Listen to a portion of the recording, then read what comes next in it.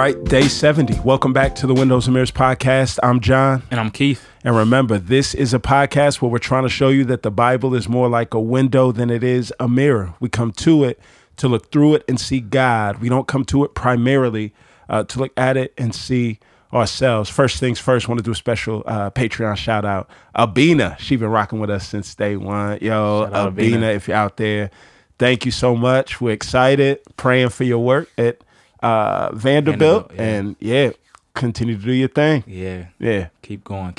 Really proud of you. Yeah. Absolutely. All right. So Judges, last day of the book of Judges. Last day. So just really quick, to kind of know where you are, just remember where we've been, right? The first 2 chapters of Judges is the prologue, right? That gives you the guide and how to read the book. It's going to show you the pattern. 3 through 16 is going to give you the judges, the cycle of the judges. You have 6 major judges, 6 minor judges, and then Abimelech thrown in as well.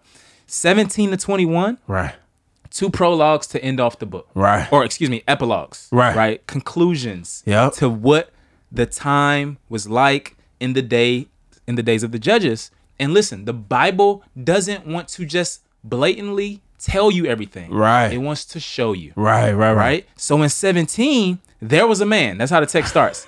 It starts off a new section. Right? We get introduced to this guy named Micah. And his name literally means who is like Yahweh. Right? The presumable answer is no one. However, he doesn't act like it.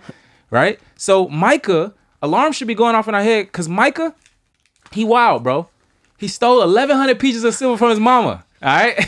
Bro, stealing from her purse. Out of her purse. So something's wrong already. Alarm should be going off in our head. Right? Stole 1,100 pieces of silver from his mom, gives it back to her. She thanks God for it. Then she builds a shrine, a carved image, and they start worshiping this pagan god. So they breaking all kind of commandments. Then he finds a Levite and says, hey, you come be my personal priest. Right? So the Levites were only supposed to go into ministry at 30 years old, bro. The text says he was young. Breaking another commandment, right? He comes and he's supposed to worship publicly at the temple or the sanctuary, but he's worshiping in someone's house to a pagan god. So you just see the people of God. This is their spiritual and religious decay and depravity, and it'll also show the moral depravity as well. And one of the things that you're going to see, I think, in these 2 epilogues that just capture the thrust of the whole book. Everybody just doing what they want to do. Everybody's doing what's right in their own eyes, right? There is no moral compass. There is no calibration. There's nobody here trying to set things straight. And the people that should be trying to set things straight are hiring out their services to the highest bidder. Edmund Burke, I think he says this quote, he who serves God for money will serve the devil for better wages. That's good, bro. He who serves God for money will serve the devil for better wages. And that's what you, like, people, right, that want something from God will, at the end of the day, want something. And if they feel like there's a better means to get that thing, then they do that. And what we see here is everybody's doing what's right in their own eyes. And what's funny is, man, I think the text shows us, and I think experience shows us as well, is that Christianity, the true faith of the true and living God, is not like a drink that can be diluted. They're like, oh, I can have a little bit of this part of Christianity, but I can water down the rest. It can't be watered down, right? Christianity operates in such a way, bro, that to add anything to it is to lose the whole thing altogether. Right. And so you see the syncretism here where he's like, I want a Levite, but I want the Levite for my pagan god. So you see the syncretism of the mixing of religions, which is so prevalent here in the book. And then in 18, bro, it's not just the spiritual and religious decline of a person, it's of a whole tribe, right? So the tribe of Dan is wilding, right? And so they say, Levite, hey, you want to move on up? Move on up, right? Don't just be the priest for Micah. Come be the priest for us and our whole tribe into our pagan gods that we want to worship. We're going to actually take y'all's gods and you can be the priest for our whole tribe. So you see like an entire people group just turning away. And then you look at the book of Joshua and what you see is the people of God fighting their enemies, being told to put them out of the land. Judges starts off and you see God saying, hey, continue in this conquest drive them all from the land. Right. And remember what we said at the start. You cannot domesticate what God has told you to destroy. By the end of the book, you see them fighting, but they're not fighting their enemies. Yeah. They're fighting each other, which is this sign of judgment from God, right? Remember Gideon, remember all of these folks when they come down, and what you have is like God will turn these armies on one another, their swords on one another. They start to fight one another. Here at the end of the book, you see the circumstances that lead towards the people of God not conquering other nations, but in a civil war with one another. Yeah. And you know what's funny, man? At the end of 18, so one, the Levite, right? The Levites, it's crazy because they were supposed to be the most holy and the most blameless people in the nation because of their proximity to God and their role. But you see here the major decline. But also at the end, it says that Jonathan was Moses's grandson. So you just see, like, even there, how our religious heritage doesn't make us righteous, right? And it's like, if anybody should have known what to do, Moses, That's my grandpa. grandboy, and so you see, even here, he's wilding as well with the people of God. It's been a lot of time and a lot of books since Deuteronomy, but we have to remember there hasn't been a whole lot of time that's passed. Right. A couple generations. Yeah, absolutely. And then 19, man, is one of the saddest chapters in the Bible. And I want to say this, that when you come to a passage of scripture that makes you uncomfortable, sometimes that's the point. Right.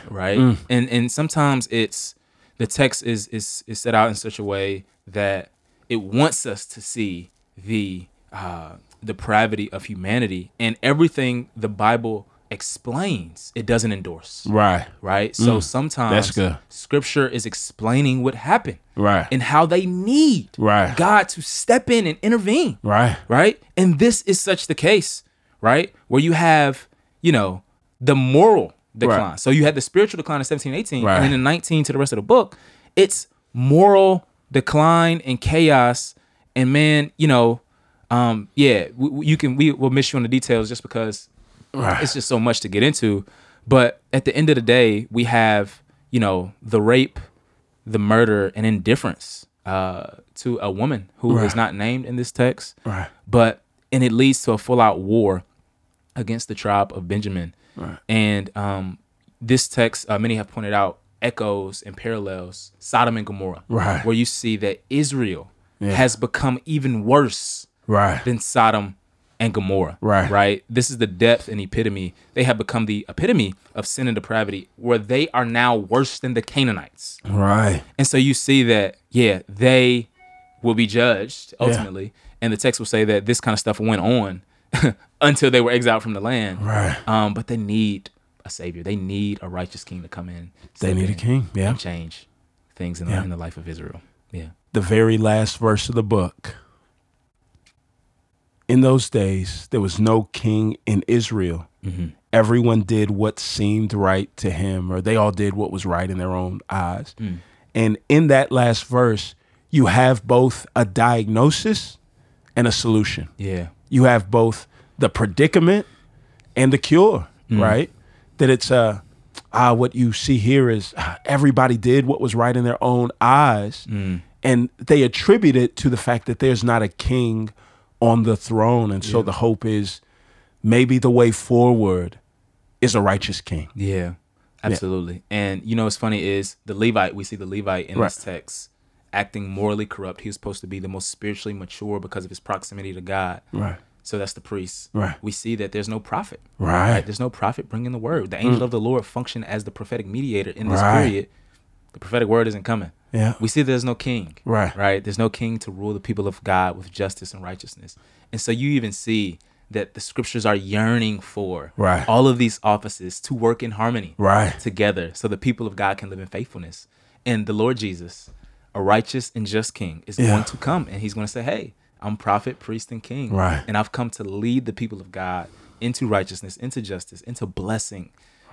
forever. And so the text is longing for that, and it should make us hope and cry out for it as well. Yeah. And this is the cliffhanger, right? Yep. When we do Ruth tomorrow, Ruth is going to be the honey that's found in the dead carcass that is the book of Judges. That's good. This shining spot, this miracle of God that's going to point the way forward to 1 Samuel and us understanding, all right, how's God going to bring the king on this throne? Nothing goes right when God's people do what is right in their own eyes. That's good. But only when they do what is right in his. Yeah, let's pray. Father, I pray that you would help us to live based on what you say, not what we see. I pray that we would eagerly, Lord, seek to see the world through your eyes, and that would govern how we live, how we act, how we move, how we trust, who and what we fear. Help us to be courageous, Lord, in the face of so many things in our world that would drive us to fear and to turn our backs on you. We thank you, God, for your word. We thank you for the power that lies in it. We pray we would feel that power deeply today. It's in Jesus' name we pray. Amen.